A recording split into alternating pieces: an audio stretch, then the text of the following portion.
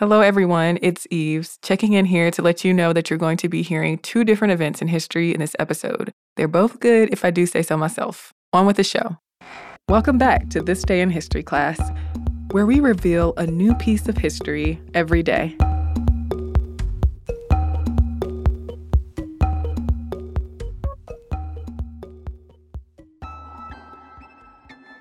The day was May 4th, 1919.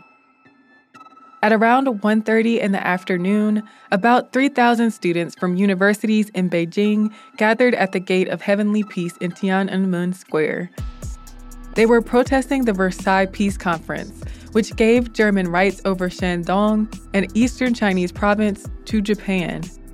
The demonstrations marked a peak in the May 4th movement, an intellectual revolution and socio-political reform movement in China. In 1914, Japan seized control of Shandong from Germany. The next year, Japan issued a set of demands known as the 21 Demands that would extend Japanese control of Manchuria and the Chinese economy. The demands called for China to recognize Japan's seizure of German spheres of influence in China. Facing the threat of war, Chinese President Yuan Shikai accepted most of the demands to appease Japan. This appeasement was not well received by many Chinese folks. An anti-Japanese sentiment grew in China.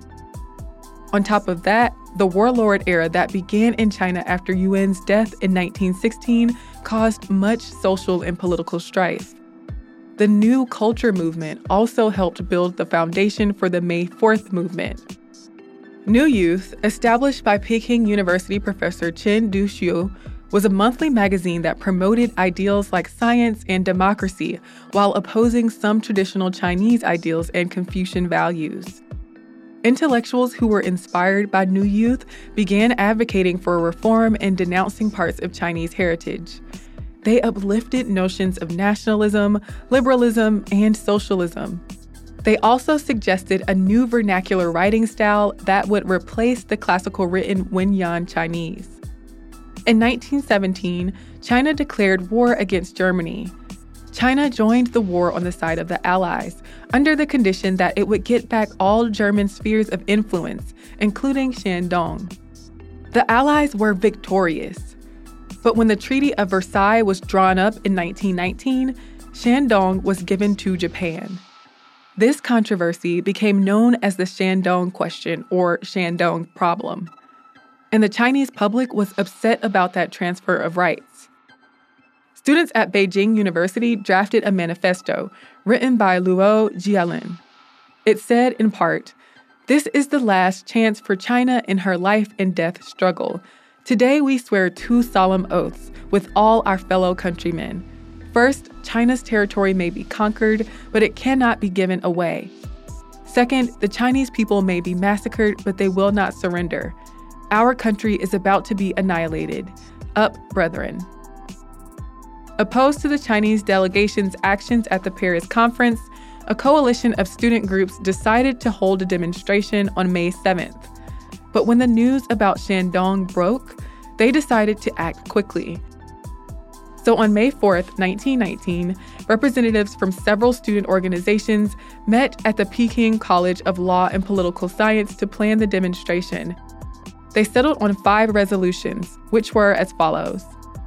Telegrams would be sent to all interested and involved organizations, domestically and abroad, asking them to protest the Shandong resolution. They would educate the Chinese masses about what was happening at the conference. A centralized organization of all student groups would be established for organizational and administrative purposes. And finally, the route for the demonstration that afternoon would start at Tiananmen Gate and move through the business area of the city. That afternoon, thousands of students from 13 universities gathered at Tiananmen Square. They passed out flyers that said China would not concede Shandong to Japan, and they called for the Beiyang government not to ratify the Treaty of Versailles. The students marched to the legation quarter in Beijing, where the foreign embassies were located, and presented letters to foreign ministers. Diplomat Cao Rulin's house was burned down. The next day, the student protesters in Beijing went on strike, and students elsewhere in China followed. Students also boycotted Japanese goods. Several students were harmed or died in the demonstrations, and more than 1,000 were arrested. In early June, somewhere around 100,000 industrial workers in Shanghai went on a week-long general strike. The workers began demanding higher wages and better working conditions. Facing the pressure of all the protests, the government finally gave in. The entire cabinet resigned. The government released student prisoners, dismissed pro-Japanese officials, and refused to sign the Versailles Treaty. But Japan still had control of the Shandong Peninsula. China signed a treaty with Germany in 1921, and in 1922, Shandong was returned to China. As part of the deal, Japanese residents living in Shandong got special privileges. The anti-imperialist May 4th movement is seen as a turning point in Chinese intellectual thought. Literature using vernacular Chinese emerged. The nationalist Kuomintang Party was reorganized. Mass meetings were held throughout China for the common people, and partly because the Chinese viewed the Shandong problem as a betrayal by the Western powers, they turned away from ideals of democracy and toward communism. Chinese political movement became more radical. I'm Eve Jeffcoat, and hopefully you know a little more about history today than you did yesterday. You can find us on Twitter, Instagram, and Facebook at TDIHC Podcast. Thanks for showing up. We'll meet here again tomorrow. May the 4th be with you. Hello, everyone. I'm Eves, and welcome to This Day in History Class, a podcast that brings you a new nugget of history every day.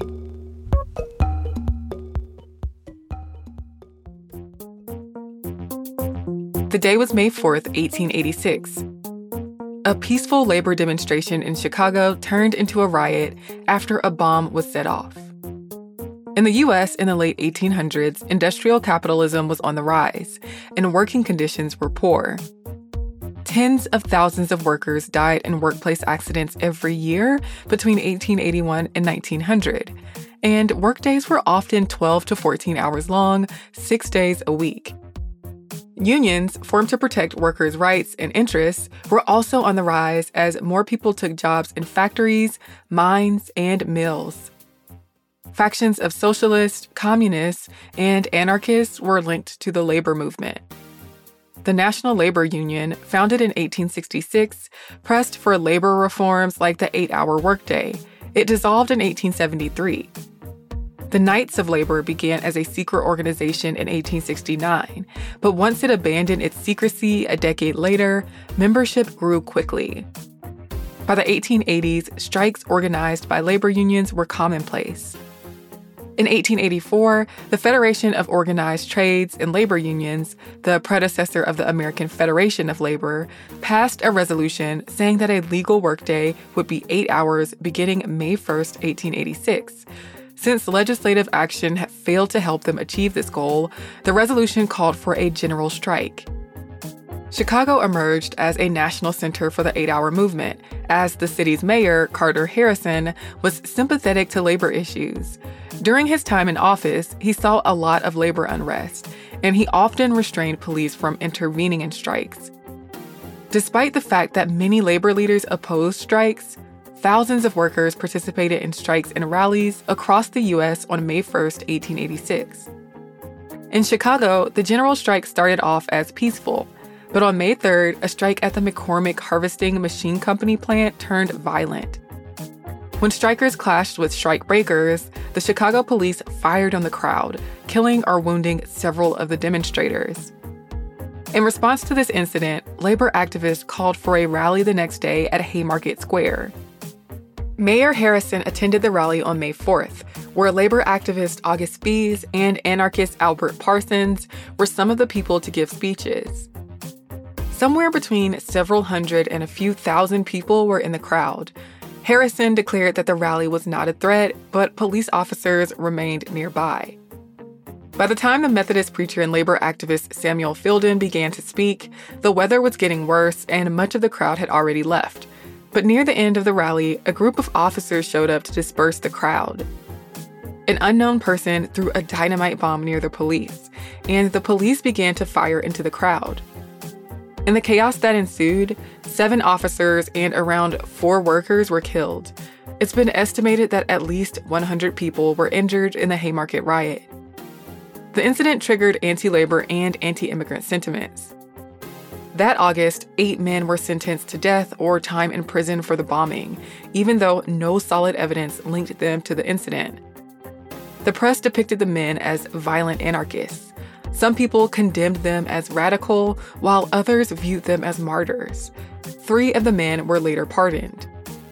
People also began to blame the Knights of Labor for the Haymarket affair, associating the organization with violence and anarchism.